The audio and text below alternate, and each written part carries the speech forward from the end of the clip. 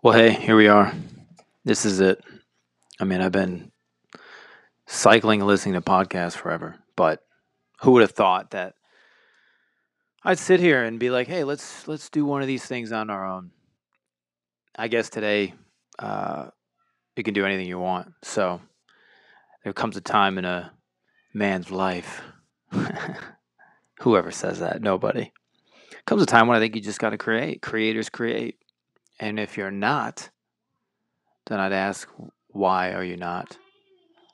And if you are, can you do more? I wonder those things. I wonder.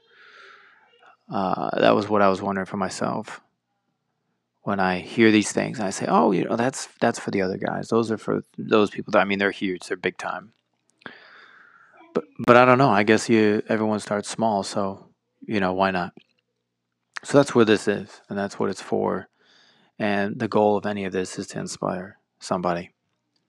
Just like me, when I would cycle, I'd go and I'd listen and I'd get inspired and I'd start my day and I'd write down goals and dreams and bucket lists and people to meet and places to go, and it was a dreamland, really. And that's what this is. It's a place for dreams, to capture dreams and to harness those dreams, to dream again, to resurrect the ones that maybe aren't. Maybe they're buried deep.